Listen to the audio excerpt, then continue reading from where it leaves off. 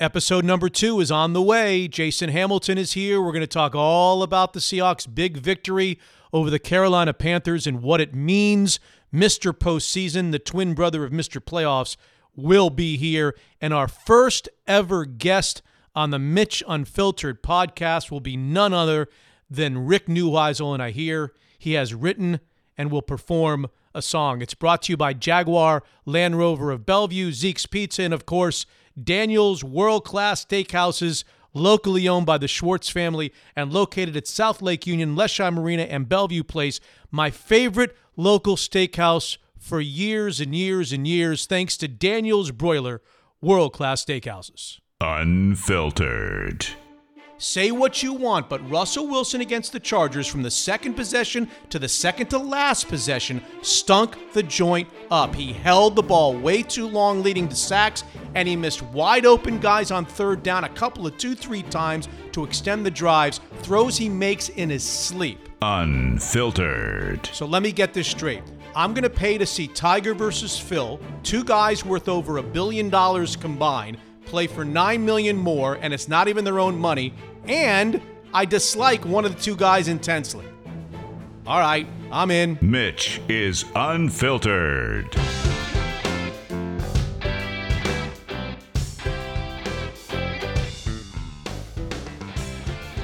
Well, Jason Hamilton, it is time for episode number 2. And for episode number 2, we get back to the old days. Okay.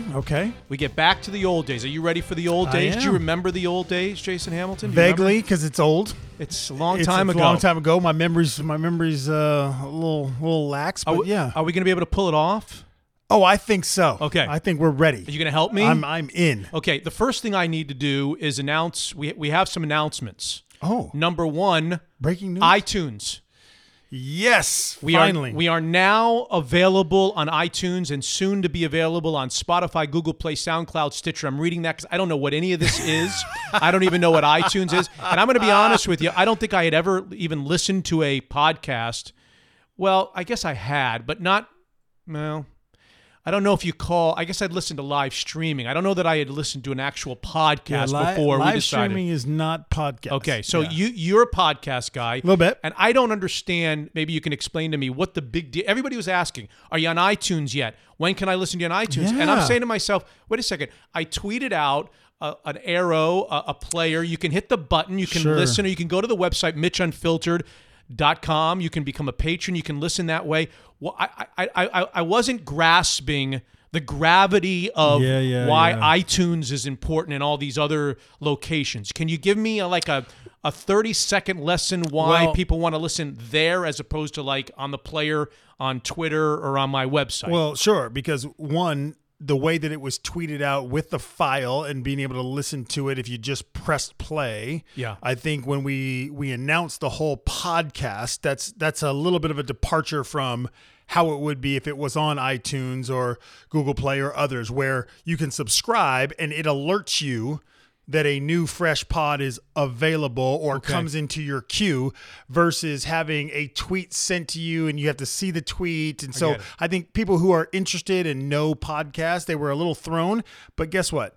Now we're official. Like you said, it's on iTunes. The other platforms are coming, but it's on iTunes. And the reception so far, at least to the episode 0 and the episode 1, at least in my mentions and my phone calls and my texts and tweets, has been nothing short of fantastic. Now, I was told to tell people to subscribe, what you just talked about. And so, again, I once told you that subscription to me meant what I do with Sports Illustrated. Right. Subscribing in a podcast sense is you're just pressing a button so that you can be notified.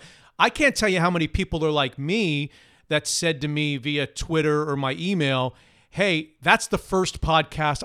I've never listened to a podcast. Awesome. So we have to tell them, when you go to iTunes or one of these other places, once it gets there, you're going to hit subscribe. And there'll be a giant check mark that comes across your screen that says you are subscribed. That means that you're going to get alerted to when new episodes come, and you are going to be part of the faithful listeners. Now, what about this rating? Tell people to rate you. Yes. Tell people, and I already noticed we're getting good ratings, but why am I telling people to rate me if they don't like it? then they bring the whole out. I mean, there's only going to be 6 that if one guy gives me a 1, is it 1 out of 5? 1 out of 5. I'm a 1 out of 5. Yeah. So do they rate every episode, or do they just rate Yeah, they'll me rate and you? every episode. They can rate the podcast in general. It's aggregated, right? It's aggregated over the number of podcasts so that people get a feel for, is this a good podcast to listen to down the road? Guess what? What? We're a 5. We're just a straight up 5. So we want everybody just to give us a 5. Yes. And if you're going to give us anything less than a 5, should we ask them not to do it? Don't do it. And so what is that? Do I get like a piece of candy? Do I get like a slice of pie? What do I get? You get nothing, and you'll like it. So what? Explain it to me. So it's all about the internal algorithm and how it's featured and on these different platforms for podcasts that people listen to and like. Is it a big deal? Of course. So we should say this at the beginning of every podcast. Absolutely. Please give us a 5. Yeah. You just went to subscribe. I'm talking. I'm beyond subscription. Can you stay with me? Sorry. Is it too I'm late a at little night? slow, yeah. I'm a little slow. Were you tipsy the other night when we did the No, bonus to you dipsy? threw me out there on. You threw me out there a little. Listen, I'm not saying I didn't You have were a great. beverage. You were I'm great. not saying I didn't have a beverage. You were great. Tipsy? Maybe. Well, the true indication of whether I approved of you being tipsy Yeah. is, what did I do when you walked through the doors tonight? You offered me another beverage. I think you're trying to get me liquored up to see if I'm going to get this. I thing want you to started. I want you to be the first to curse. We haven't had the first curse, right. And I don't have a bell yet. I'm going to get a bell, by the way. Nice. There's no rules from the previous employer that I can't have a bell. Ding, If I hear ding. from an attorney over a bell, we got big problems. Yes. Okay. Anyway, so before we get to what happened in Charlotte, we got to start right in Charlotte, North Carolina, right? Let's tell everybody a little bit about the second episode, episode number 2. What we're going to do today, we're going to talk Seahawks, Panthers. We're going to have Rick Neuheisel is going to be our first guest. Love it. He might be our last guest. I don't even know that I can get him on the air. I don't know how to do this. Press the buttons. I don't know how to. No. I've never done a phone call. I've got a new Skype phone number. This is all. I'm like, I don't know what I'm doing, but I'm going to try to have Rick Neuheisel on to be with us. He has shown some desire to sing on his first episode. Well, he's Mitch shown that Unfiltered. desire before, and it's always been. It's good. Oh, He's good. Yeah. He's solid gold. So he's going to be on Mr. Postseason, the twin brother of the recently retired Mr. Playoffs. Oh, that's where we've landed? Yeah. We were officially landed Yeah. on Mr. Postseason. Yes. Okay, good. And I remind everybody that this podcast is brought to you by 3 incredible friends.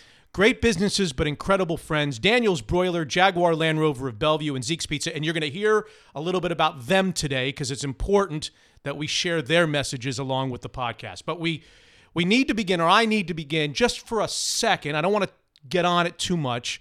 My reaction to the reaction of episode number 1.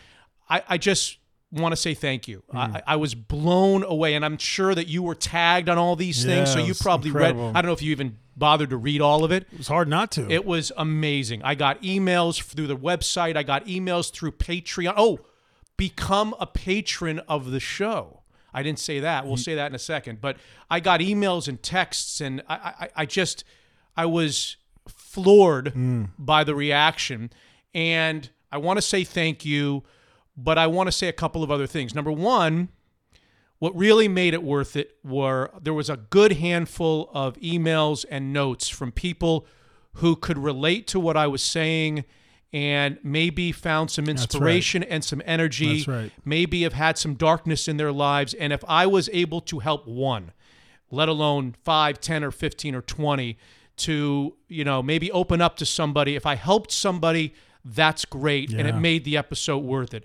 What I was a little, Jason, uncomfortable with, if I'm being honest, there were so many, oh, Mitch, you're courageous and you were great and good for you and I admire you for putting yourself out there. It almost kind of made me into something that I don't feel comfortable being because I'm not the courageous one. The courageous one, as I said on Twitter the other day, the courageous ones are my wife and my boys and my friends and my former coworkers at KJR and all the people that had my problems dumped in their lap unexpectedly and had to deal with it. They're the courageous ones, and I'm a little uncomfortable with I can all of understand the. that. I don't get want this to that. turn around. I don't want this to turn around into Yeah. oh, Mitch, so that everybody's sympathetic, and you understand what I'm saying? I do, and I think I have an interesting seat to watch that and understand it, right? You and I have had several conversations about what this podcast is, and obviously the things that have happened in your life, and I know how sensitive you are to that, and really how you do feel about that. So I certainly respect that. I think the people out there who haven't had the chance to express whatever they're feeling, we're expressing that on Twitter or other places, just to say, hey, it meant a lot for you to say what you said, or hey, Mitch, I forgive you, or whatever they said. But I understand how it comes back to you where, listen, you're not trying to be I'm not the applauded. victim. I'm not Exactly. the victim here. Yes. There are a lot of other victims, some of which we'll talk about as the Yeah. episodes continue. I that's not the reason that I did that show. I did not do that show to have this turn around and make Mitch the victim, Right. okay? I did that show for other reasons, and as I said, I'm appreciative of all the notes, but let's not lose perspective as to whom I think the real courageous people in this are. I do want to mention Patreon. If you want to become a patron of the show, we did our first patron-only bonus episode. I thought it went swimmingly. You were a little tipsy, maybe. Yeah, maybe. I cannot confirm nor deny, like I said. We did a Mr. Postseason, Which the was twin brother. fantastic. We did that. We explained, but now we have to do a new one because new games were played, and now there's a lot more to discuss. So if you want to become a patron, all you have to do is go to MitchUnfiltered.com and click on the Be a Patron, and it costs $5 a month or more. It's a donation, and really it's a donation if you like the show. Right. If you enjoy the show and you want the show to go for a long time, you enjoy the podcast, I call it a show, and you want to support the show, great. If you don't, that's okay too. Right. If you happen to support the show, you'll get bonus episodes that won't be available to the other people. But I don't want people supporting the show only for that, because frankly, I don't know when we're going to do bonus shows or not. You support the show because you like the show, and you're going to get a little perk. You get a little, little candy. That's right. Little Halloween candy as a result. Yeah. You get a little perk. Yeah. Okay. And so we'll do bonus. In fact, hopefully we'll have a bonus episode shortly with some extra Rick Neuheisel conversation above and beyond That'd be great. what we do today. That would be great. On the regularly scheduled Mitch Unfiltered. Seahawks. Oh, that game was bananas. Can you imagine? I know I was on the patron-only episode saying that they're not going to win. I'm still not sure, having watched it, how they won. The quarterback was magnificent.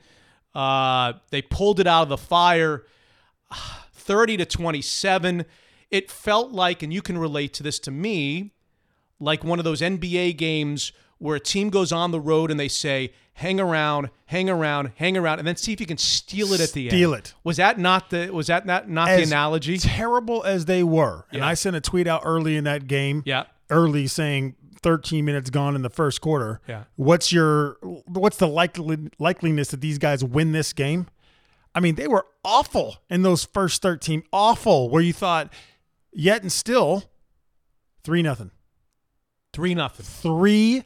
3-0 right in that ball game. It was the most dominated 3-0 in the history of 3-0s. That's what I have to say about that. No doubt. And Russell Wilson goes 22 of 31 for 339 yards, 2 touchdowns, no interceptions. He gets no defense helping him. Oh, come on. What? Come on. Are we going to start our first argument? Really? You thought that the defense played well? Listen, Well, they made a couple of good plays. Yeah. Why do you think it was 3-0? Because 4th and 2, 3rd and 1, 3rd and 1, red zone stops. Yeah, I think we're going to have our first argument. Okay. But over the course of the day, they were brutal. They couldn't stop them. They could never.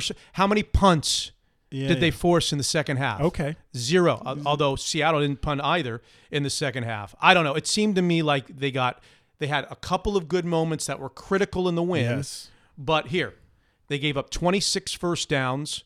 They gave up nearly 500 yards. They gave up 8.5 yards per play. 8.5 yards per play. They gave up 220 yards rushing. McCaffrey was ridiculous. they made him a Hall of Famer in one game. He had 125 running. He had 112 receiving. He had 2 touchdowns. How many fumbles did they not? Were they not? Yeah. Could they pick up a fumble? Yeah, no. Can you just pick up a fumble? If they pick up one of those fumbles, maybe we don't have to sweat to the very end. But you're right. It's funny.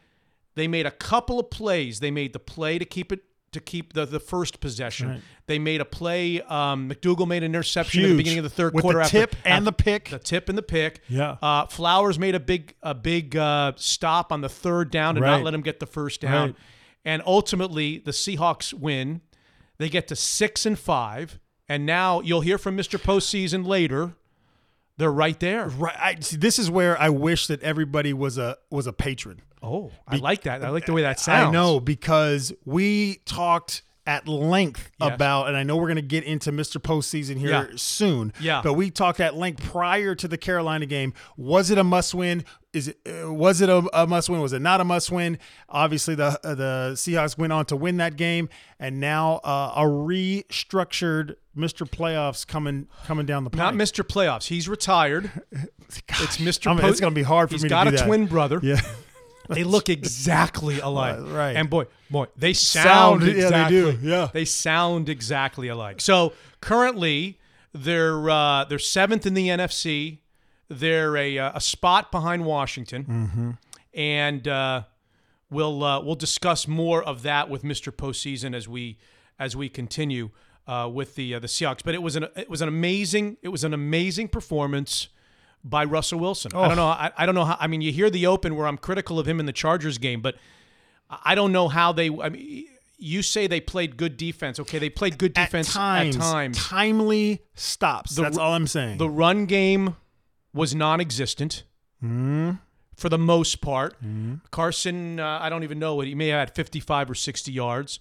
And it came down to the quarterback making plays Sure. and having to keep up. They had to Fourth score. down, big throws. They had to score the big Yeah. throw to Lockett to set up the Oh. field goal when he buys time and he finds Lockett down the field. It was just a magnificent, I guess, $30 million a year. I mean, Yeah. as soon as he delivers a performance like that, everybody in the world starts talking. All right, give him his $30 million a year. That's what it's all about, and so forth and so on. But I just thought it was one of the most exciting, gut-wrenching games.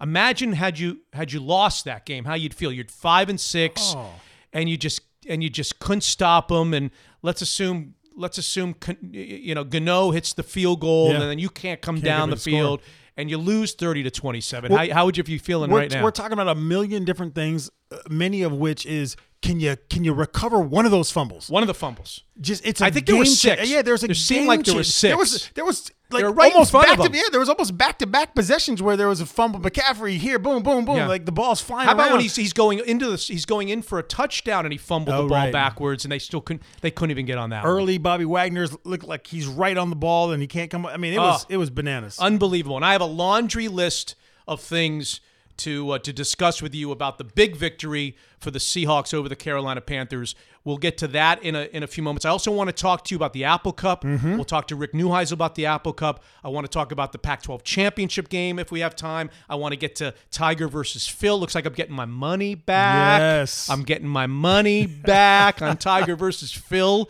They should have to take it out of their own pockets and give Yeah. it to us back me because that of their $9 million. performance for playing a 93-yard par 3 4 Brutal. different times at the end. Gross. I want to talk about that as well.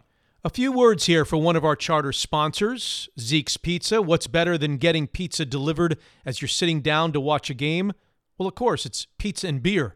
Most Zeke's locations now deliver beer, wine, and cider. Nobody does Northwest craft beer better than Zeke's, and that includes delivery. Zeke's delivery menu features beers from the best local breweries, including Fremont, Rubens Pike, and Bale Breaker. Order using the mobile app on iPhone or Android devices, online at Zeke'sPizza.com, or you can just call 206-285-8646. A Zeke's delivery driver brings the order, not a third party. You can order any combination of food and beer as long as it meets Zeke's minimum requirement of $15.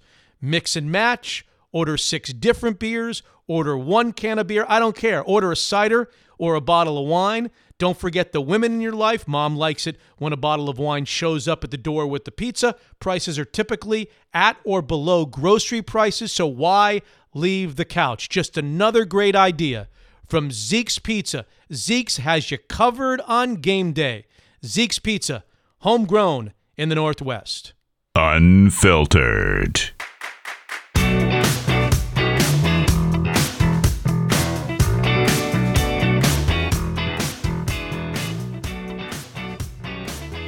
All right, we continue with episode number 2, brought to you by my good friends at Daniel's Broiler, Jaguar Land Rover of Bellevue, and Zeke's Pizza, homegrown in the Northwest. Jason Hamilton and Mitch, episode number 2 of Mitch Unfiltered. We're celebrating the victory, 30-27, for the Seahawks to get right back in. Huge. Right back in the middle of the wild card race.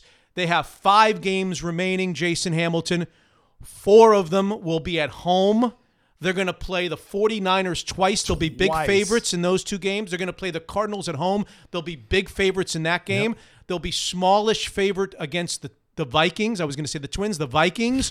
And then they'll probably be small underdogs against the Chiefs. And Mr. Postseason, the twin brother of Mr. Playoffs, is going to discuss in our last segment of episode number 2 exactly where the Seahawks stand and what they have to do and whether 10-6 will be good enough or can they be 9-7. And so we'll talk about all of those things with Mr. Postseason. But before we get there, and Rick Neuheisel's in our next segment as well, if we can figure out mechanically how to get him on. I don't know if I can figure out how to get him on.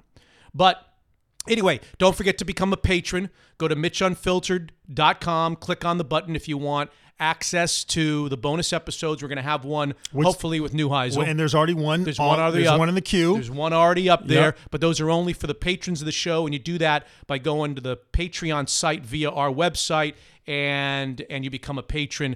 I think it costs $5 a month is the minimum donation. You can donate from 5 to whatever. We'll take your donations. No problem. And that makes you a patron. And I'm gonna come up with something else. Some There's other gonna be swag. Some value There's besides. We're gonna do some stuff. We gotta have some stuff. Yeah. I don't know if I'm delivering pizzas. But we're gonna do some stuff. A couple of thoughts on the game. Okay. And these are random kind of laundry list thoughts that I have about the game. Number 1, the biggest nondescript play of the game. If you said the biggest play of the game, you could probably list 10 there was unbelievable, huge plays. Yeah, the 4th and 3, the throw in the end zone, the touchdown from Russell. There's a bunch of huge plays. Huge plays. Yes. The throw to Moore. Right. The low percentage throw to Moore that he catches for a touchdown. The Lockett play to extend the drive and set him up for the game-winning field goal. But if you made me say, Mitch, what was the underrated, nondescript play of the game, there's no question in my mind. Oh, you seem decisive about this. I am. I've thought about it a lot. Okay. I've revisited a lot. I actually went back and replayed it. The Panthers have the ball. It's 27-27, and they're getting ready to kick that field goal, which they missed. The 52 or 53-yarder they missed. Yeah. Second down. Can you remember? Second down, 2nd and 7. There's 1:54. We're inside the 2-minute warning, and the Seahawks have 1 timeout left. And it's only second down. Yes. I actually remember this play. Okay, so it's going to be second down, and after the second down play, if they want to use a timeout, they can, but then they can't use one after the third down. They're going to be able to run. Essentially, they're going to be able to run most of the clock down and either kick the field goal to win or not leave the Seahawks enough time. And what happened on that second down play? If this is the right play that I'm thinking of, Newton gets flushed out of the pocket and he throws it out of bounds. That's right. It's probably the only play on the whole game where they got any kind of pressure on the quarterback. Yeah. And he throws it out of bounds. And by throwing it out of bounds, he stops the clock with the Seahawks not having to take a time out. And that changed in terms of clock maintenance and clock dynamic. That changed everything because then That's 150 instead of running the ball or throwing a short pass and getting it down and making them to take the last run. Right. They get the time. So the Seahawks get a fourth timeout essentially by him throwing that ball away. Because then on the third down play, they threw it short, and then there was a timeout after that. That's correct? right. That's he caught right. it. Okay, right. And right, Flowers right. made the great play to keep him from getting the first down. He got it down to about, I think, the 35 or 34-yard line. Then the Seahawks took their timeout, so they guaranteed themselves, even if he had made that field goal, they guaranteed themselves some time left. Okay. And it all was because of the one play where they got some pressure and Cam threw it away. I will bet you that the offensive coordinator, whoever he is for the Carolina Panthers, is saying, why didn't I just dump it out to McCaffrey? Why didn't I run the ball? Stay in the ball. Yeah, why didn't I either a quarterback draw? Keep the clock running. The worst thing I can do right here is do them a favor and stop the clock. And that's exactly what they did. All right, laundry list number 2, and I think we talked about it. Jump on a fumble, please. On one. Please. I don't know that I've seen a game where there's been more balls on the turf that were recovered by The same team. Yes. It's an NBA. I think it's an NFL record. I'm making it up, but I think it's an NFL. I was looking at you for confirmation. It's like, there- is that a fact? I mean, it really felt like that, though, where every single time the ball came loose, it squirted loose. Boom. Now, Get on the ball, will you please? The Seahawks did have a couple where they fumbled either out of bounds, and it was but we're not but talking very about those. different Yes. from what the Panthers and the opportunities that the Seahawks had to flip the field, was unbelievable. change the game, all that. The punt that nearly touched the Right. Panthers on the leg, and they couldn't get that. Laundry list number 2, get on a fumble. Yep. Laundry list number 3, and this is a bugaboo. This has been a bugaboo of mine probably since Mike Holmgren left. No, let me stop you real quick, because you're speaking of laundry lists, and you're Yes. saying a Mitch bugaboo. That's like, there's not papyrus long enough for Mitch bugaboos in the world. You do realize that, right? I guess these are bugaboos and not laundry lists. I think they're laundry lists. Okay. Give me number 3 then. Okay, you're going to agree with this one. Okay. The whole Russell Wilson coming to the line, looking it over, maybe getting in the play late. This is not on Russell Wilson. This is just a general thought about the offense and the play calling and the timing of it all. Okay. The whole play clock getting down to 4, 3, and him taking all the time to make adjustments, and then having to rush as if they're disorganized, and then having to snap the ball when the play clock hits 0. Drives you crazy. I can't take it anymore. I honestly can't take it anymore. Can we please get the play in a little earlier, get to the line a little earlier so that you can do all those gyrations, whatever it is that they're doing, looking over the defense, making, offensive line adjustments, whatever it is. Do they have to drive me? Do they have to? It's going to age. It's the aging process. The whole 3, 2, and him hurrying. Come on, go. You see what I'm doing? I don't think anybody else can see what I'm doing. Come on, you know what I'm talking. He's yelling to the center. Come on, snap the ball, because he's about to get a delay of the game. I can't take those anymore. Let me ask you this. Yeah. I need to flip this towards you. Yeah. Okay, you have that with Russell Wilson. Would you rather have? Did you notice this? When Cam Newton would break the huddle, how he'd stay kneeled for one. I don't like that's him calling attention to himself. I'm just saying it's not on the laundry list, but it really needs to be on the laundry list. Because you could have that also where your quarterback doesn't actually get to the line and actually call the play. What is that, by the way? Is that new? Is that something I don't new? know. He's a big guy. He's 6'5" plus, and maybe he just needs an extra second to gather his thoughts. He's meditating. I don't know what he's doing, but he's trying to figure it out. I'd like to know what he's doing. The only thing, I'm just so predisposed to think that anything that he does, especially his outfits and the hat and the whole thing, and the first down and all the, I just feel like it's all about, can I get a little extra camera time? To me, that's what Cam Newton is. He's a different guy. And I think that's, that hanging on his knee for a few extra seconds while the camera's right behind him. Maybe he would say in front of a microphone, no, actually, here's why I do that. Yeah. Oh, I'm sure he's got a reason for it. I don't know. Of course, I don't know what the reason is. is. All right, can I get? Let's go. All right, laundry list number 4. Number 4. All right. Can I get a screen pass? Honest to God, especially early. Anytime. I'm not going to be beggars can't be choosers. how many screen passes are they going to throw to McCaffrey? How many screen passes are their opponent? Can they? I heard when Shoddy came in, I was told by somebody that he's re-implementing the screen pass game into the Seahawks offensive arsenal. And I'm watching these games, and in the first half, you just mentioned it, on every passing situation, 2nd and long, 3rd and long, Carolina in the first half, I swear to you, every time they brought at least 5, maybe 6 guys. They are just...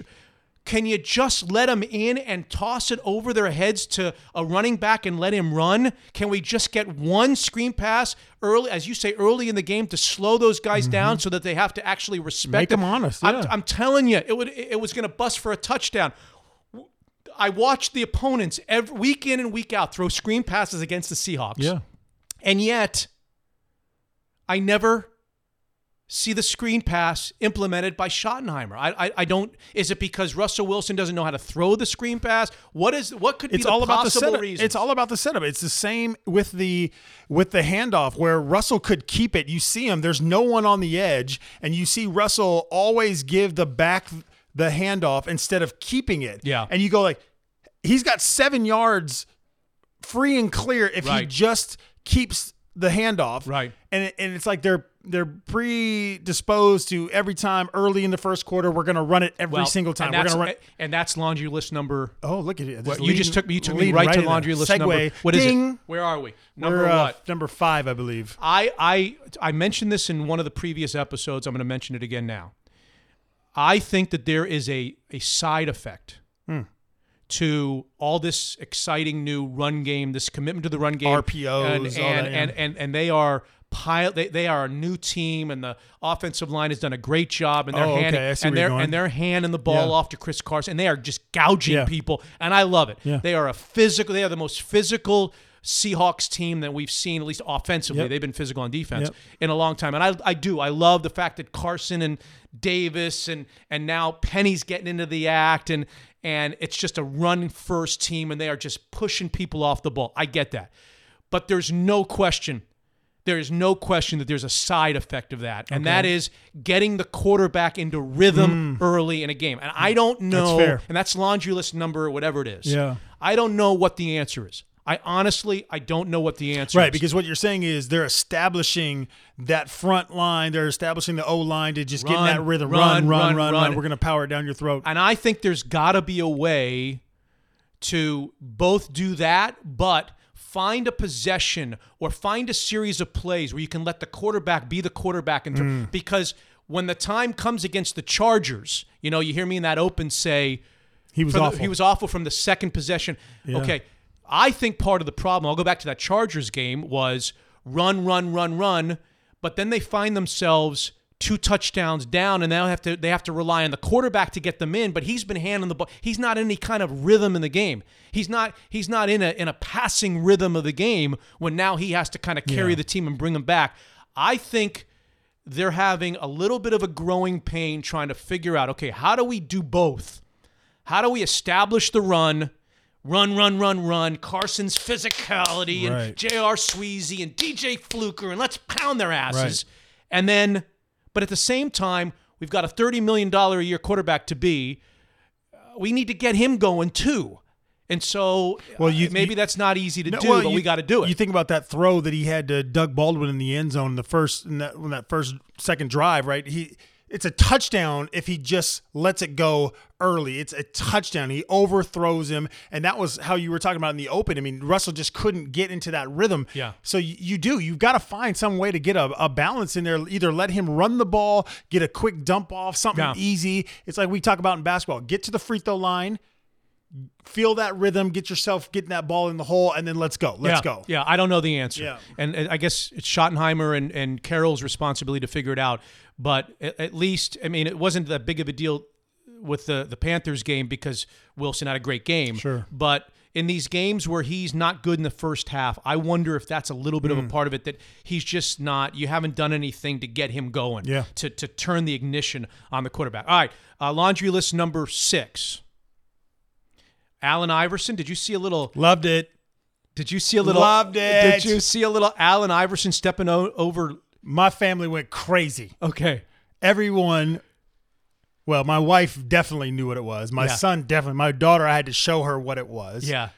How many people went and did that on their phones right after? Hey, to show everybody what it was. And there was one tweet that had it side by side where it showed what the Seahawks did versus what Iverson did, and I'll let you explain it, but classic, super classic. I can't. You explain. I mean, you remember the NBA play better than me. My kid had to show me, remind me of the NBA play. I mean, Tyronn Lue. He crossed him up, made him fall, and then he made the jumper, hit the jumper, stepped over, and that's what Tyler Lockett did. Perfect. The problem was, did he do it before the review of the? Remember, it was originally not a touchdown. Then they reviewed it and they changed it, and then he came back. Is there something a little bit anticlimactic about coming back and doing the? Are you allowed to come back out onto the field after the review and do the celebration? It's a little bit. It was a little contrived. It was a little contrived, but guess what? Right. They already had it in their mind. If they were going to score a touchdown, this is what they were going to do. Yeah.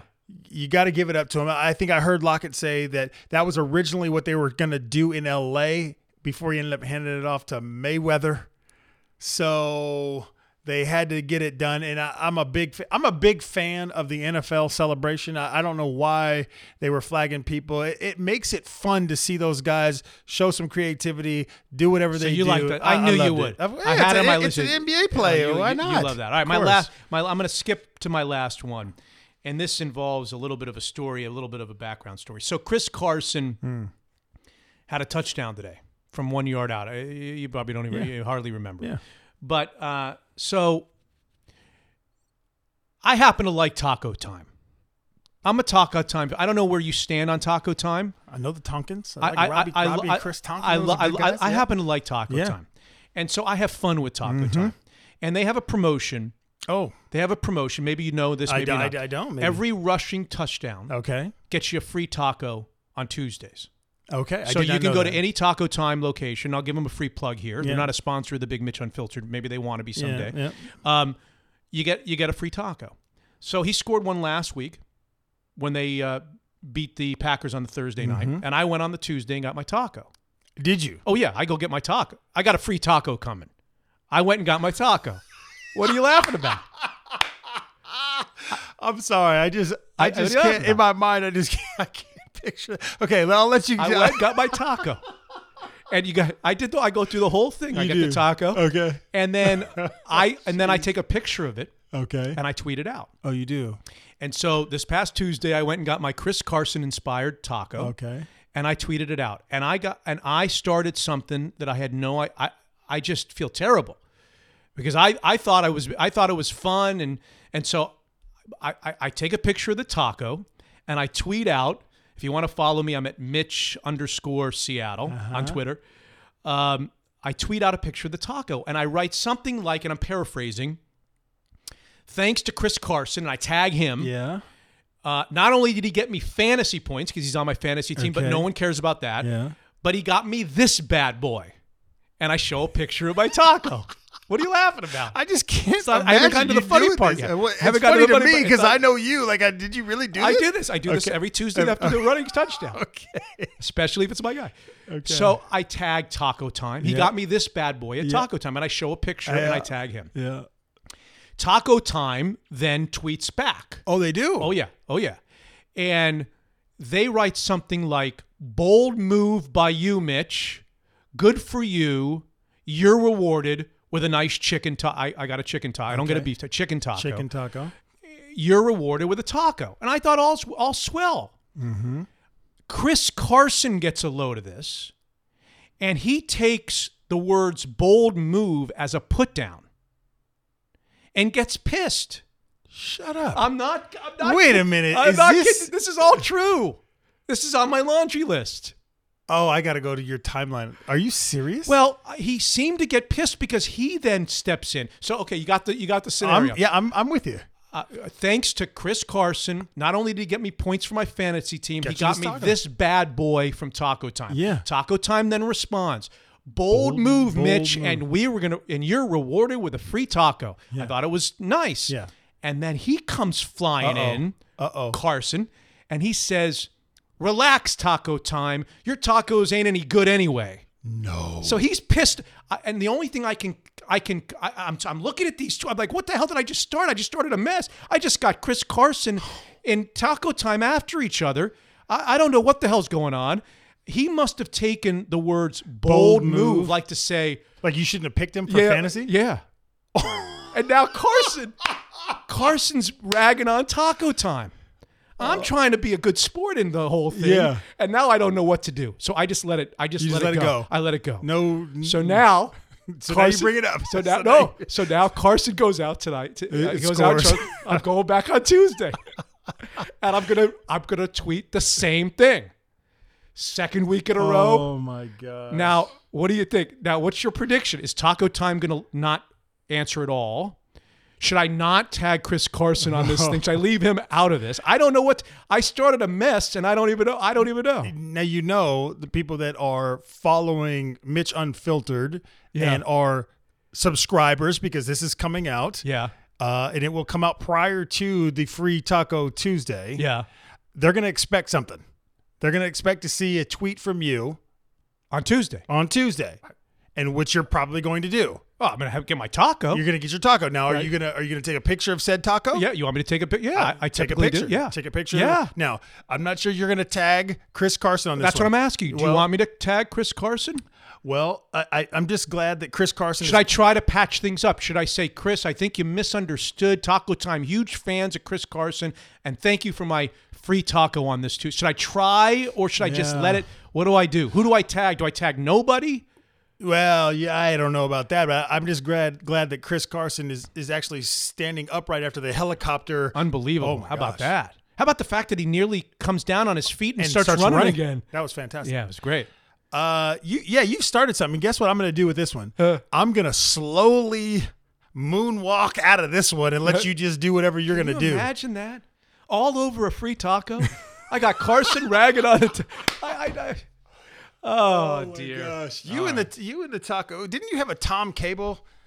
Didn't you have a Tom Cable? Yeah. Yes. Yeah. You scared the living daylights out. Yeah. That's so another. That's another whole story. Another deal. That's a lot of drama at Taco Time. I guess. All right. You know, I'm so thrilled to be partnering up again with Al and Jaguar Land Rover of Bellevue. He and I arrived to town the very same year. He came from California. I arrived from Washington, D.C., and we've been friends and business partners for 24 years. His BMW dealership was the first endorsement I ever did in 1995, and I've been on the air raving about his dealerships ever since. The reason is simple. They do it right. An atmosphere that is different than other car dealerships from the moment you walk through the doors, a pressure-free environment no matter the make, the model, the year, a fabulous pre-owned selection of vehicles for the holidays, and don't get me started on the service department. I just got service on one of our cars about a month ago. It was the easiest thing in the world with a loaner car awaiting me at the front door. Was trying to figure out how many cars I've either leased or owned from Al's dealerships in the last 24 years. I think it's either 8 or 9, including my most recent from Jaguar Land Rover of Bellevue. Dimitri, the general manager, texted me last night about the incredible anticipation of Land Rover's reborn Defender in 2019. After going away for a few years, this iconic beauty returns with 2 different wheelbases and 2 distinct body styles. I'll let you know in the next few episodes how to get to the top of the VIP list to order a 2019 Defender on Northup Way in Bellevue, Jaguar Land Rover of Bellevue. Unfiltered.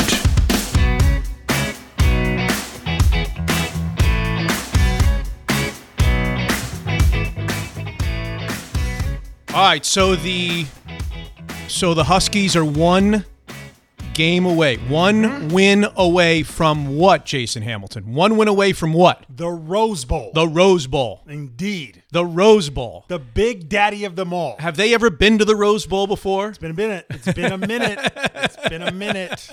I can't remember the last time they went to the Rose Bowl. I'm sure they went to the Rose Bowl at some point in the 2000s. Maybe our next guest can help jog our I said our next guest. He's not even our next guest. He's our first guest. Huge. The first guest in the history of the Mitch Unfiltered show, and if we get canceled, he'll be the last guest in the history of the Mitch Unfiltered show. Here he is, the former coach of the University of Washington, and my old friend Rick Neuheisel. Can you help us? Can you help us remember, Coach, who the last coach was that took him to the Rose Bowl? Can you help me with that?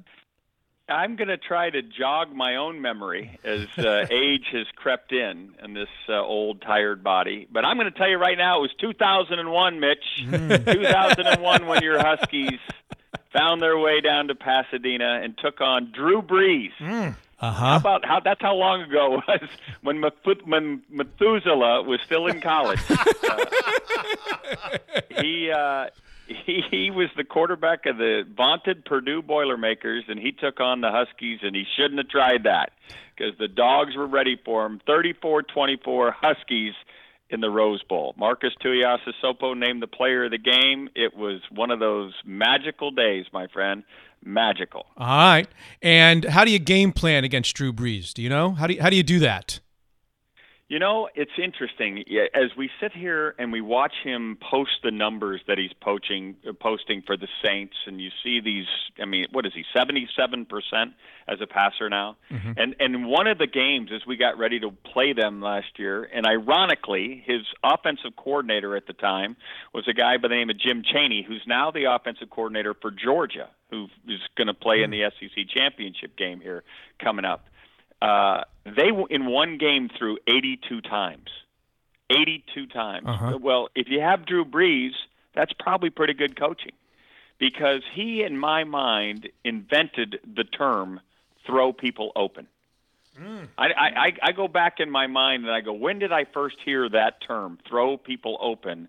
And I'm almost positive it revolved around the ability that Drew Brees has to throw behind receivers and away from defenders, so that, and we call it commonly now back shouldering. Mm-hmm. But he was the guy at all 6 feet of him. I remember meeting him at Disneyland at that Rose Bowl, and he was very nice to my 3 boys who are all fully grown now. And I just remember meeting him. I go, "This is Drew Brees." Oh my goodness! Well, he had what a nice college career, but he'll never make it at the next level. He's not big enough.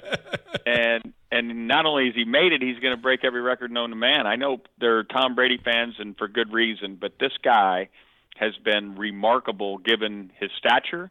But he's the guy in my mind, Mitch, that said, "I'm going to throw people open," and he has done so since 2001 when he played his last collegiate game because the Huskies took him to task that day. And what kind of game did he have that day in the Rose Bowl? He had a good game. I mean, they were darn good. They had a kid by the name of Taylor Stubblefield that was a receiver, but it was about Marcus. It was about Marcus and our veer option. And you know, I remember if you go back and look at the opening kickoff, I think we had 10 freshmen on the field of the 11 players. Wow. 10 freshmen running down the field, either freshmen or redshirt freshmen. And it was a real young team, but it was a really fun team. And if you'll recall, Curtis Williams was in the stadium that day. Yes, I do. Curtis had suffered that traumatic injury, was left paralyzed. And we lost Curtis in April following that January 1st day. But he was there, and the buses, as we drove into the stadium, got word that Curtis didn't want to be in the press box, which had been arranged. He wanted to be down in the locker room with his teammates. And so I said, fine, whatever Curtis wants, Curtis gets. But I said, no one gets off the buses before I get on them, so I can tell everybody and alert them what they're about to walk into. Wow. And there was not a dry eye in that locker room. I get choked up just thinking about it. And yet the happiest guy in the room was the guy wearing in Curtis Williams' jersey. He'd probably lost 30 to 40 pounds since the injury in late October. But there he was, and grinning from ear to ear. And I think we all looked at each other, and we ain't losing today. We are not losing today. And so you didn't. It was really fun.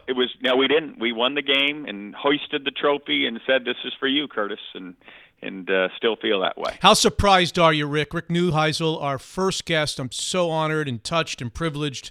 We go back a long time. How surprised are you that we're talking about the Huskies having not been back there in whatever it is, 17, 16, 17, 18. They're a win away against Utah from going back to the Rose Bowl. How surprised are you about that? Well, to be fair, Chris Peterson made the Final Four just a few years ago, Yep. so they would have gone back had it been the same circumstances as it was when I was coaching. So they've had some championship seasons, but it's going to be gratifying if it comes to pass to see purple back in the Rose Bowl. It's such a cool event. The Husky fans that traveled in there, I think we're 25, 30,000 strong. We're so glad to be there. Of course, they'd been there through the Don James era and, played for the big prize in those early 90s. And there's such a proud program, and so I just congratulate Chris Peterson on the job that he's done. It's a great Apple Cup in the snow, and I got my fingers crossed that they can get it done and return to Pasadena where the Dogs know how to get things accomplished. And that's always been the main goal, at least for 100 years. That was the main goal, to get to the Rose Bowl. This team, because of the current system, it was a little bit different. Everybody wanted a national championship. Everybody wanted a return to the Final Four. They lose 3 games. They lose to Auburn at the beginning of the year. Then they lose a couple that they could have won in the Pac-12. So Husky fans might be a little bit, conflicted. They want to go to the Rose Bowl, of course. I asked on Twitter, 33% said if they go to the Rose Bowl, an unbridled success, 53% slight success. And there were 15% or 14% of Husky fans, Rick, said 3 losses, too many considering my hopes for this team with Jake Browning in his senior year. It's a slight disappointment one way or the other. Your reaction to that? Yeah, listen, it's what we bargained for when we went to a 4-team playoff. It's what we saw what happened with the BCS. Some of these bowl games became consolation prizes with the expectations so sky high for these well-heeled programs. Listen, the Huskies, if they'd look back in their own crystal balls and see just a few years ago, they would remember how desperate they were just to have winning seasons. And the fact that Chris Peterson has returned them to national prominence is a really cool thing. They've been to the playoff. I was saying this regardless if it was Washington or Washington State, I'd rather go to the Rose Bowl than have to go play Alabama after what I've seen of them. This is a better deal, trust me. And I think when you go in and you take all the pomp and circumstance that go along with the pageantry that goes along with the granddaddy of them all, you won't worry that you might have liked to have been someplace else. This is going to feel like a championship season, and deservedly so. I know there were some bumps in the road, the Auburn game early, and then obviously a couple of tough losses to Oregon on the road and so forth. Listen, those things happen. But for Jake Browning to have a chance to play for yet another conference title, and for the seniors on this team to get to finish, hopefully in Pasadena, would be an unbelievable feather in their cap and something they'll never forget. Would the Cougars be in a position to go to the Final Four now that you know what happened this past weekend? Had they taken care of business against Washington, Rick? Well, now that we know what had happened, the answer is yes, because, different than Oklahoma, and I was shocked that they didn't pass Oklahoma the week before, because the committee saw fit to move Central Florida above Ohio State, moving from 11 to 9, and Ohio State sitting at 10 because of their near loss to Maryland, and obviously didn't play very good defense, giving up 51 points in that game. But that was the same scenario as Washington State's dominant win over Arizona, and Oklahoma's kind of struggle with Kansas. I mean, they gave up 250 yards to the Kansas running back in that game. And so why wouldn't you move those two or switch places with those two as you did with Ohio State and Central Florida? But they didn't. But given what could have happened had they won the Apple Cup, I think they would be sitting there, probably in the 6 hole this week, with Ohio State probably sitting in the 7 hole, and with an excellent chance playing for a conference championship to make some noise, especially if those other two teams were unsuccessful. I don't know that they would have had to worry. Although Ohio State is such a big brand. We go back to 2014 and remember what they did to TCU and Baylor, who they sat behind going into the championship week. Yeah. They had that big game against Wisconsin and vaulted over the top of both of those programs. And so you never know, but I guess we'll never find that one out. Let me take a look at the top 4 or 5. Of course, it'll be out here in the next day or two from when we're recording this this podcast. I'd imagine Alabama, win or lose against Georgia in the SEC title game, are in. I'll say, you tell me if I'm wrong with any of these statements. Clemson, are they in either way? Could they lose to Pittsburgh and still get in? Notre Dame is in. And if Georgia loses, would you favor Ohio State or Oklahoma, depending upon their outcomes in their conference championship games? I think you're probably right, assuming that the losses by Alabama and Clemson would be field goals at the buzzer, something, overtime-ish. If one of those teams gets run out of the stadium, which would be shocking to all, I doubt that they get the nod, especially if both Ohio State and Oklahoma are big winners. Mm-hmm. But aside from that, if it comes to pass that Alabama, Clemson, and we already know Notre Dame's going to be in, if those two teams win their respective championship games and both Ohio State and Oklahoma win, and let's just say by the same margin, okay? Yeah. I'm going to lean Ohio State based on the complete body of work. Now, there are going to be people who will argue with me on that, and I understand it because of the loss to Purdue and not looking very good against Maryland and so forth. But 5 times Oklahoma has given up more than 40 points this year. Only once is that true of Ohio State. And I'm just arbitrarily using the number 40 because I can make the case 5-1. But that's the facts. Oklahoma's been brilliant offensively. The same can be said about Ohio State for much of the season. Oklahoma's one loss is to Texas. Texas is probably going to be a top 10 team this week, and it was 48-45. They came back from 21 down to get back in it, and Ohio State's loss was much more thorough in West Lafayette. That being said, I just think it's a more complete team, and the way that Ohio State looked in this last game against Michigan, they made Michigan look pedestrian. Yeah. And stunning. And given that, stunning. It was stunning. Exactly right. I just think they're going to have their eyes on that, and if they do the same thing against Northwestern, albeit Northwestern not a championship caliber team, having not even won a non-conference game, I just think that there's a real chance that they're going to lean towards them because of what they look like on both sides of the ball, unless Oklahoma has some dramatic change and they play really great defense this week. If that were to happen, then I might flip my choice. But right now, I'm going to lean the Buckeyes, assuming that they win the identical game this weekend. Rick Neuheisel with us, the first ever guest on the Mitch Unfiltered podcast. J-Ham is here also.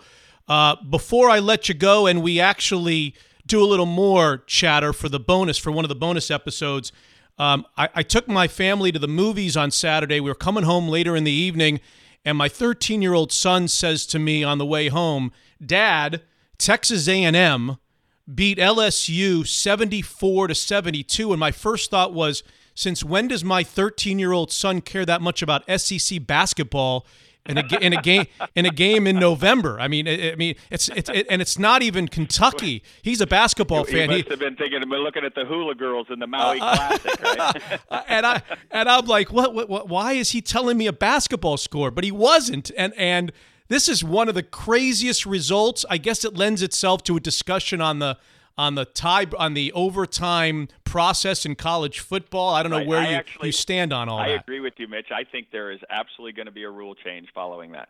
Really? That's asking too much of these kids. Yeah.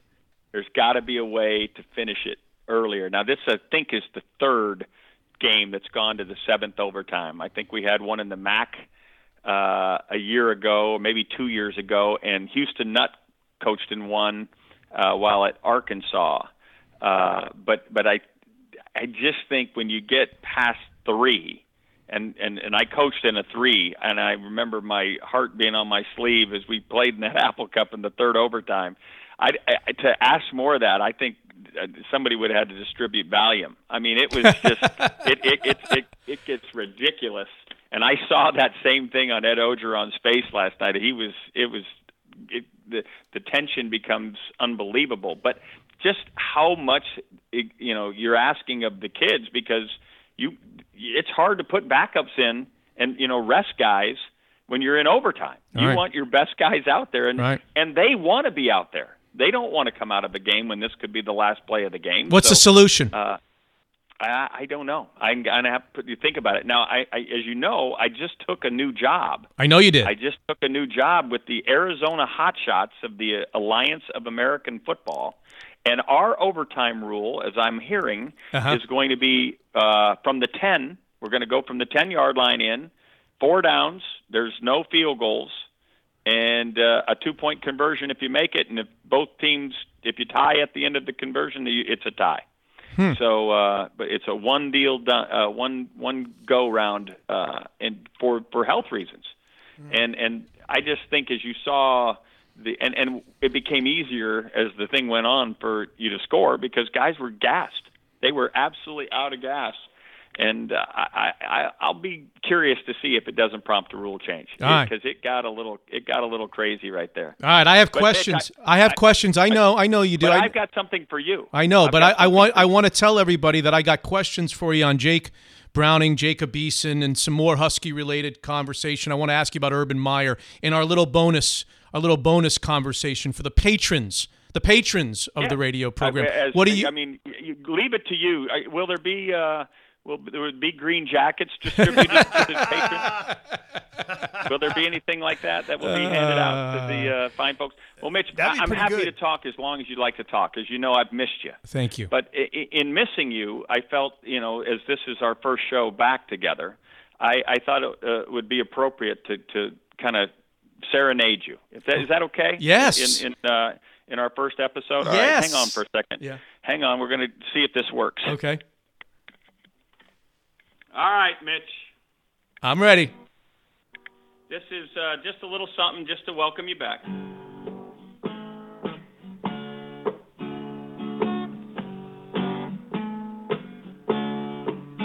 Welcome back. We've missed your voice every day. Welcome back. There's been so much to say. No one feels our pain, they don't wear our shoes, especially when our mistakes end up on front page news. Oh, Mitch, we miss you. Schnoz, we know we miss you. Thank God I wasn't with you. No, I wasn't with you. I'm gonna tease you a lot 'cause Peter King took my spot. Welcome back. Welcome back, welcome back, welcome back. Mitch's our guy, he's our guy, he's our guy. Welcome back, welcome back, welcome back. Unbelievable. Yeah, there you go. Wow. There you go. Wow. That's all I got for you, man. You're the best. Thank you very much. I hope that you'll make some regular appearances. I'm not a radio guy. I'm not a high-paid. And if Peter King wants my spot, you tell him to go to hell. I want this spot, all right? I know he's got his trainer and he's paying top dollar and fitness is at premium. But just notice. Tell him to just wait. Just notice who I asked to be my first ever guest on Mitch Unfiltered. Was it Peter King or you? Now, granted, I don't have a way of reaching Peter right now, but and it would have been cumbersome for him to sing while he was playing the trumpet. Thank you, Rick. Appreciate it very much. It means a whole lot to me. Thank you very much. You're my guy, man. World-class steakhouses. That's all I have to say, and you know who I'm referring to, Daniel's Broiler.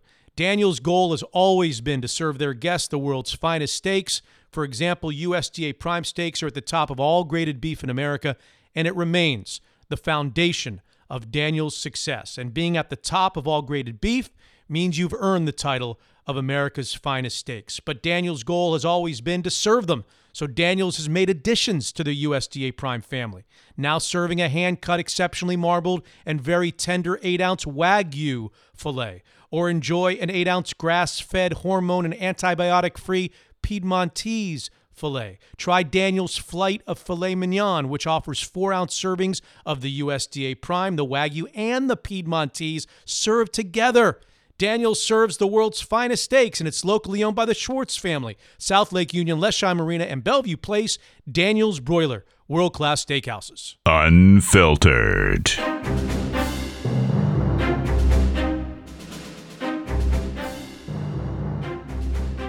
You gotta love Rick Neuheisel, don't you? Oh, he's a beauty.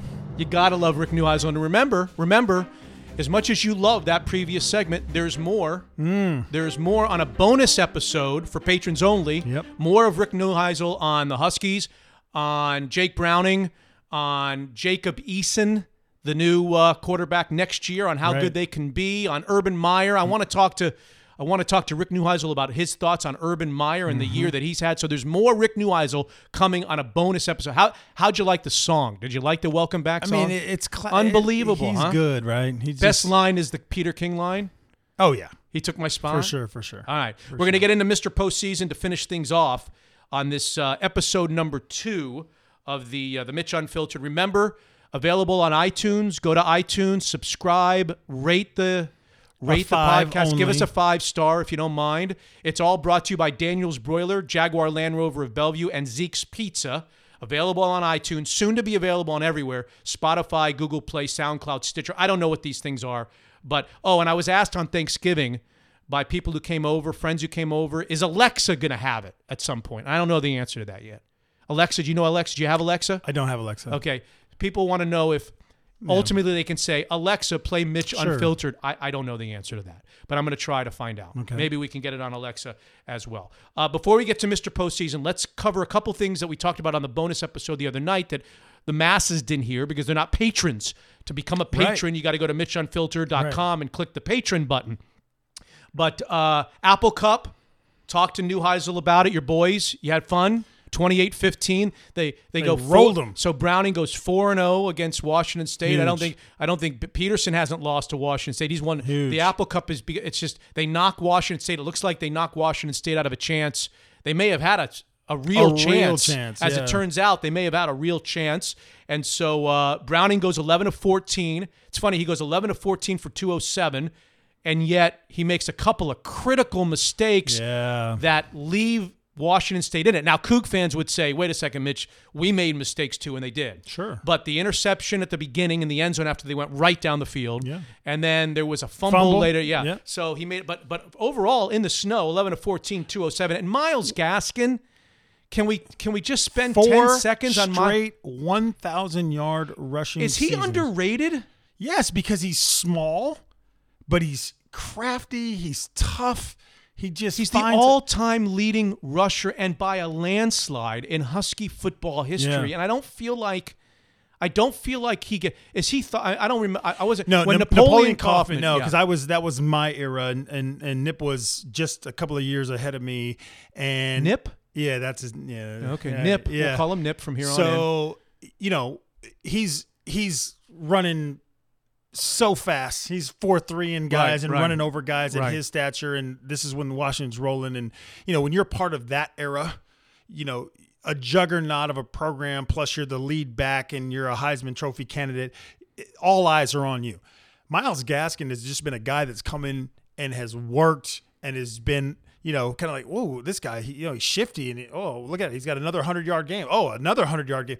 And just constantly chipping away and doing his thing. And if you think about Myles Gaskin and Jake Browning and their perceived legacies at Washington, I'd be curious to know how Husky fans feel about Myles Gaskin versus how they feel about Jake Browning, because both these guys have put up ridiculous numbers, have won the same amount of games, but one plays quarterback, one plays running back. Well, maybe Myles Gaskin will be the type of guy that he'll be more appreciated 5 or 10 years from now. I don't know that he'll ever be an NFL player. Maybe he will. Maybe he'll hang on an NFL team. But I don't know. Either one of them. He's been just. I just think He's been kind of underrated, and he's been terrific, and he was great again. That 80-yard run was huge. Oh. And I love what Hunter Bryant brings to the table. Yeah. I don't know. I'm not going to pretend to know anything about Hunter Bryant. Number one, he's been hurt all year with that Sure. knee injury, and he's a sophomore. I know he's an Eastside Catholic guy. Yeah. But Big catches. 3rd and 16, Big catches. a tight end going way over the middle, making a play, catching a ball, make a great run after the catch. Yeah. He made a decent catch on the flea flicker for a touchdown. He brings an extra dimension. And I'm just telling you, they play at 5 o'clock on Friday in the Pac-12 championship game. And I saw last night or today that they're a 4.5-point favorite. I know you don't want to hear this because you just want to play the game. Can I get somebody some? I'll take some action at 4.5. Really? They're going to blow Utah out. Okay, now see, listen. They're going to blow Come on, Mitch. Utah out. Listen to me. 21-7, they beat them the third game of the season. I know that Utah's hot. They've won 7 of 8 or what have you. They've got a running quarterback who's a freshman. He's a backup. The main guy got hurt. Yep. They got a backup running back. In our bonus episode, you Yes. went all in. They you will- went all in on this. You hold me to this. Well, and Washington by 2 touchdowns or more. Oh. Washington wins the game, and it's a laugher. Washington wins a laugher in the Pac-12 championship game on Friday night in Santa. laugher. A laugher, and they play in the Rose Bowl. You mark my words. Wow. Look, if this podcast is going to be about predictions, we're not going to last very long No. because my predictions are not any better than anybody else. I'm probably 50-50 like everybody else, like a coin. I feel very strongly about this. If I were in Vegas on Friday night, which I won't be, I'm putting a taco time free taco on the line. on the line against 4. And if it stays, there's no way that line is staying at 4.5. No way that line's staying at 4.5. Washington wins going away. They're playing in the Rose Bowl. You mark my words on that. Okay? Okay. All right. Tiger versus Phil real quickly. Snoozer. Garbage fest. And you didn't watch it. I didn't because I knew it was going to be a garbage fest because you have 2 guys that should have played this one-on-one, the match 20 years ago. Yeah. Well, they played it, and they were like a bunch of 3 or 4 handicaps playing it. They were terrible. It was a pillow fight. Mm-hmm. It was boring. They had him mic'd. I told you on the bonus episode. Poor Phil. I mean, I'm not a Phil guy. Like a walrus. Let me see if I can do my imitation Okay. because they had him mic'd, and so in between shots, which is by the way interminable. Sure. Is that a word? Yeah, Interminable. especially when there's no other coverage. Nobody's It's just those 2. And so you got to listen. And God bless Tiger. He's not a conversationalist. Yeah. And he tried. He was trying hard, and Phil was trying hard, but there was no chemistry between them. And they had mics on him, and so you're listening to him incessantly. And here's how Phil sounded as he walked from shot to shot. It wasn't that bad, was it? He was huffing and puffing and blowing the house down. I mean, and not blowing the house down. It was awful. The whole thing, no birdies, no good play, Yeah, that nobody was the making thing a I putt. noticed. They ended up playing a 93-yard par 3 in the dark and lights. It just was a total mess. I can't believe that on any grounds it was a success. I'll be surprised if they ever do it again. Thank God, though, I didn't know. I'm like the only guy in the world that didn't know about the technical glitch, Mm-hmm. so I paid for it. Mitch paid for it. They're laughing at me in New York. I paid for it, but I heard that it's because of the technical glitch, I'm getting my money back. Let me ask you. Xfinity's giving me my $20 back. Let me ask you a question. Yes. Do you think that that it really? Now I'm being cynical and I'm being a super like Mitch-like? Are you being no, Mitch-like? I'm being a conspiracy theorist right here. Okay. Do you think that the buys were so low and so bad that they didn't want to announce what the buys were, and so they said? Yeah, I think so. I think there's a chance. Technical glitch. It's free. We can't really tell you who paid, who didn't pay, because they were expecting all these buys and no one cared. Yes, I think there's a chance. Thank you. I think there's a chance that only one person paid for it in America. If that's what you're asking me, Yeah, it I was think you. there's a- I It think- was you. I think I'm the It only was one. you. Okay. All right. Now you ready for Mr. Postseason? I'm going to do better. Mr. Postseason's going to do better. Mr. Postseason was really, really rusty, but it wasn't Mr. Playoffs. It was his twin brother. It's his first go around. He was really rusty in the bonus Did episode. you think that? Yeah. I didn't like Mr. Postseason's performance. Okay. But I think Mr. Postseason's performance is going to be a lot better this time around. You do? Yeah. In the AFC East, let's start with the AFC. We'll whiz through the AFC. Okay, all right. let's do it. New England won on Sunday, 8-3. The Dolphins lost 5-6. Buffalo 4-7, 3-8. New England wins the West. Wins the East rather. Yes. We're going to make New England the East Division champs as of today. Right. The Pittsburgh Steelers lost. Denver. He threw a late interception. Ben Roethlisberger. I watched it. Threw a late interception. They're 7-3-1. Baltimore wins 6-5. Cincinnati loses to Cleveland 5-6, 4-6-1. We're going to make the Steelers today the AFC North Division champs, but it gets a little closer with Baltimore winning and Pittsburgh losing. In the AFC South, Houston on Monday Night Football, we'll see. Indianapolis beat Miami 6-5. Tennessee on Monday Night Football, Jacksonville's out of it 3-8. For today, we'll make Houston the winner of the AFC South. If the season ended today, which it doesn't, it's stupid even to talk about. In the AFC West, Kansas City 9-2. The Chargers win again 8-3. They're putting the heat on them, but the Chargers lost in Los Angeles to start the season. So the Chiefs are not only a game up on them, but they also have a game in hand. So it's more than a one-game lead. We'll make the Chiefs the winner of the West if the season ended today. Got it? Got it. Okay. So let's talk about wild cards. All right, wild cards in the AFC. First, let's order the division winners. We'll make 9-2 Kansas City, the number 1 seed in the AFC. Seahawk fans are hoping that they can run away and hide before they play in Week 16 of the NFL season. New England at 8-3 moves up to the number 2 spot because Pittsburgh lost. Correct. So they would be the 2 bye teams. And remember, New England holds the playoff tiebreaker with Kansas City for that top bye if they should win because they played on a Sunday night and New England beat them. All right. Houston at 7-3 is better than 7-3-1 Pittsburgh until Houston plays on Monday night. So we're going to make Houston the 3 seed, Pittsburgh the 4 seed. Pittsburgh dropped all the way from 2 to Big 4. Loss for them, yeah. The Chargers seem destined to be the number 1 wild card because it doesn't look like they're going to catch the Chiefs, but they've got a great record and they're going to be in the playoffs. And then right now, Baltimore 6-5 is in. Indianapolis at 6-5 is 7 out. Tennessee 5-5. Then comes Miami, Cincinnati, and Denver. So if the season ended today, which it doesn't, it's stupid to even talk about, in the AFC, you'd have Kansas City and New England sitting out, and they've been the best teams in the AFC. Yep. You'd have a wild card round matchup of Baltimore at Houston. Okay. And you'd have the Chargers at Pittsburgh. I think that would be a good Pittsburgh. Yeah, Chargers at Pittsburgh. Sling it, yeah. And that could be a really good opening round game in the AFC. That's the way the AFC looks. Mr. Postseason went really fast through the AFC. Yep. All right, let's get to the NFC, which is what most of our listeners, not all of them, most of our podcast listeners, and don't forget, Mitch Unfiltered, MitchUnfiltered.com. If you want to become a patron, Mr. Postseason says go to MitchUnfiltered.com, click the Patreon button, and then you'll be eligible for the bonus episodes. NFC. We'll start in the East. Dallas and Washington are 6-5 after Thanksgiving. They split this season, so they're done. And the Redskins have played one less divisional game than the Cowboys. So the Cowboys are 3-1 against the East. The Redskins are 2-1. That would be the next tiebreaker after head-to-head. Right. And so for now, we're going to make the Redskins the winner, the Cowboys the winner at 6-5, and the Redskins are second. Now, you're going to need to help Mr. Postseason, okay? Whenever I bring up the Redskins for the rest of this podcast, I'm just going to say Colt McCoy. That's right. Colt McCoy. That's it. That's it. You're in my mind. Yeah, Colt McCoy. Every time I say Washington, it's going to really be helpful to the Seattle Seahawks fans. Okay. Just every time I say Washington, you say Colt McCoy. Colt McCoy, okay? Because Colt McCoy's taking them nowhere. I can't believe, I don't know, but I can't believe, Mr. Postseason can't believe that Colt McCoy's taking them anywhere. All right?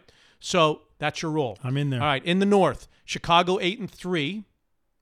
So Minnesota beats Green Bay. Correct. And that means that Minnesota is 6-4-1. A tiebreaker. Green Bay is now 4-6-1, and they're just about out of it. Yeah, they're hanging on Aaron by a Rodgers thread. can't give us the whole RELAX. Nope. They're just about. They might still be, if they win out, maybe. We'll get to that in a second. But Minnesota now is a nice 6-4-1, at least for this year. Sure. We'll get there in a second. In the South, New Orleans wins at 10-1. Carolina falls to 6-5 with the huge loss, gargantuan loss to the Seahawks. Atlanta and Tampa 4-7, 4-7. They're just about out of it. NFC West, the Rams are 10-1, Seattle 6-5. The other two teams are out of it. So we're going to make Dallas, Chicago, New Orleans, and the Rams the divisional winners if the season ended today, which it doesn't. Stupid even talk about. Stupid. Let's make them. Let's make the Saints at 10-1 the number 1 seed because they beat the Rams in head-to-head. Both teams are 10-1. So we'll make the Saints the 1 seed, the Rams the 2 seed, and give them buys. That leaves the Bears at 3, 8-3, the 3 seed. Dallas as a divisional winner gets the 4 seed as a 6-5 team. And then we've got Minnesota at 6-4-1. We've got Washington at 6-5. Colt McCoy. Thank you very much. Seattle at 6-5 as well at the 7th seed. All right, and Carolina 6-5, Philadelphia 5-6, Green Bay now 4-6-1, Atlanta 4-7. All right, so if the season ended today, which it doesn't, and it's stupid to even talk about, here would be your first round matchups. You'd have the Rams and the Saints sitting at home watching. Nice. You'd have the Redskins, Colt McCoy, playing at the Bears, and Minnesota playing at Dallas in the first round of the NFC playoffs, and the Seahawks are just this close of the tie. to being in. They're not in right this very moment. They're just a little behind Washington. Colt McCoy. Okay, so let's talk about the Seahawks and the rest of the season and what they accomplished by beating the Panthers. Okay, All let's do it. Okay. The Seahawks are 6-5. They're now 5-3 in the NFC. They've got 5 games left, 2 against San Francisco. They'll be favored in both. For sure. 1 at home against Arizona. They may be double-digit favored in that one. That's 3. Then they've got that Minnesota game at home. They might be slight favorites, and they've got Kansas City in Week 16 at home. Those are their 5 games. Obviously, they control their own destiny for the wild card. Yes. If the Seattle Seahawks win out, they finish 11-5. They do no worse than the wild card in the NFC. Almost assuredly, they'd be the number 1 wild They're card. not catching the Rams. Okay. No, they'd be the number 1 wild card. No, I'm but saying they in can, the West. Yep, That's why I'm saying they in can the still West. catch the Rams. Oh, If they come win on. out and the Rams lose out, Okay, they're not catching the Rams. Sorry, Mr. Postseason has to be thorough. Okay, we got to be thorough. I'm sorry. If they win out and the Rams lose out, the Seahawks are your divisional champions. Okay. Anything less than that, 11-5, 11-5 in. So the real question that needs to be pondered these next several weeks is how much room for error do the Seahawks have? They're 6-5. They went out. They're 11-5. Can they lose 1 and get in? That makes them 10-6. Can they lose 2 and get in? That makes them 9-7. Can they lose 3 and get in? That makes them 8-8. First, some history for you that we shared on the bonus episode. In the last 16 years since they realigned the divisions and the conferences, there have been 64 teams. There has been exactly the same amount of 10-6 teams that didn't get in, that got somehow left out in the cold, as 9-7 teams that did get in. 8. Okay. 8 10-6 teams since 2002 somehow didn't make it, and 8 9-7 teams since 2002 somehow slipped in as a wild card. I'm not talking about the year that they won the division and the West. played the Saints, right? I'm not talking about that. All right. So for this year, 10-6 is almost certainly in. I'm gonna get Mr. Postseason's gonna make it 98%. If the Seahawks go 10-6, you can book your ticket to wherever they go. Sure. They're going to the playoffs at 10-6. That means at 6-5, they can go 4-1 the rest of the way. It probably doesn't matter who that one loss is to. 10-6 is going to get them into the playoffs. That's just the complexion because of they've got now the tiebreaker with the Panthers. Think about it. If they got to 10-6, that the teams would have to go 11-5 to outdo them in the wild card race. It's not happening. Okay, 10-6 is going to be safe and sound to get in. The real question of the day and of the week and of the month is what you're thinking, which is, do they have room for error? Can they lose 2, Mitch, Mr. Postseason? Can they lose 2? Mr. Postseason. Can they get it? Can they get in at 9-7? Can they go 3-2? Lose the Chiefs game and lose one of the other games. Okay. Okay. can this be a year where a 9-7 team gets in, like those 8 other previous times? Yeah. And if so, can the Hawks be that 9-7 team that gets in? If there is a 9-7 team that gets in. Can you tell me? Yeah, well, I want to answer the second question first. Okay. The Seahawks, if they lose twice and get to 9-7, you want one of the losses to be the Chiefs game. Sure. Because it's an AFC game and it's a tiebreaker issue. If the other game is not Minnesota, if they slip up unexpectedly against either Arizona or San Francisco, but they win the Minnesota game, and they get to 9-7, here's what their profile would be.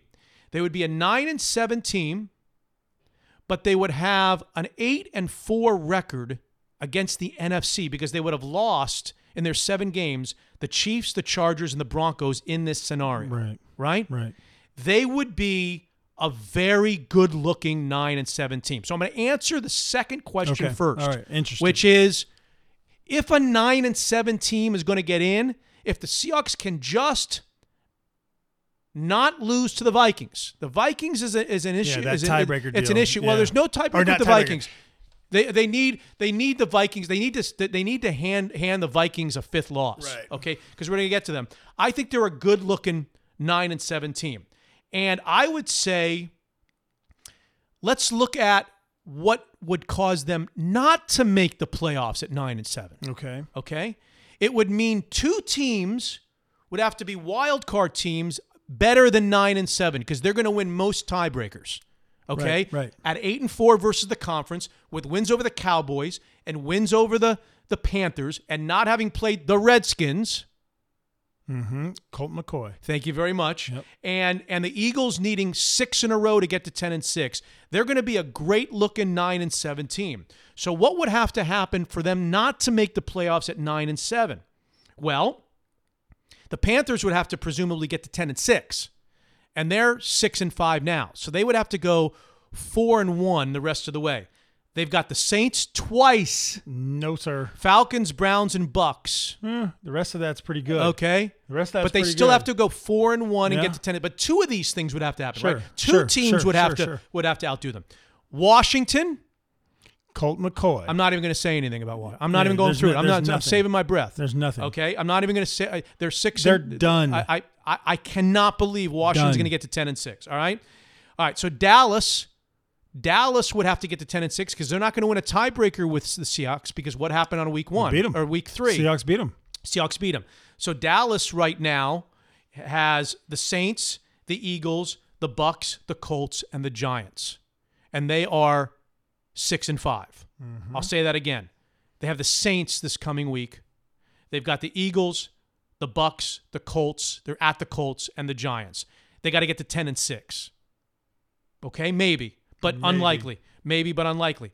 Minnesota is the one team that really causes a problem for a 9-7 Seahawks team. And we're supposing that the Seahawks beat the Vikings, right? Right. So the Vikings are 6-4-1. That's a 5th loss, right? Yeah. But to beat a 9-7 Seahawks team for the postseason, what do they have to finish with 1 tie? What do they have to finish? 10-5-1. 9-6-1. Oh, excuse me. No. To beat a 9-7 9-6 Seahawks team, all they got to do is get to 9-6-1. 9-6-1. They're at 6-4-1 right now. I said 10-6, 10-5-1. Yeah. Right. They only have to get to 9-6-1. 9-6-1 Right. to beat the with Seahawks. With that tie game. With that tie game. Yeah. And so they have 4 losses right now. The loss to the Seahawks in our equation would be a 5th loss. They still need 2 more losses. 2 more even after the Seahawks game to get that 7th loss, right? And they're playing at the Patriots. At the Patriots coming up. The Seahawks has lost, then Dolphins, Lions, and Bears. I don't think a 9-7 Seahawks team is going to beat out, even with a win over the Vikings, is going to beat out the Vikings for a wild card. But they don't have to beat out the Vikings for a wild card. They have to beat out. They just can't have 2 teams beat them out for the wild card.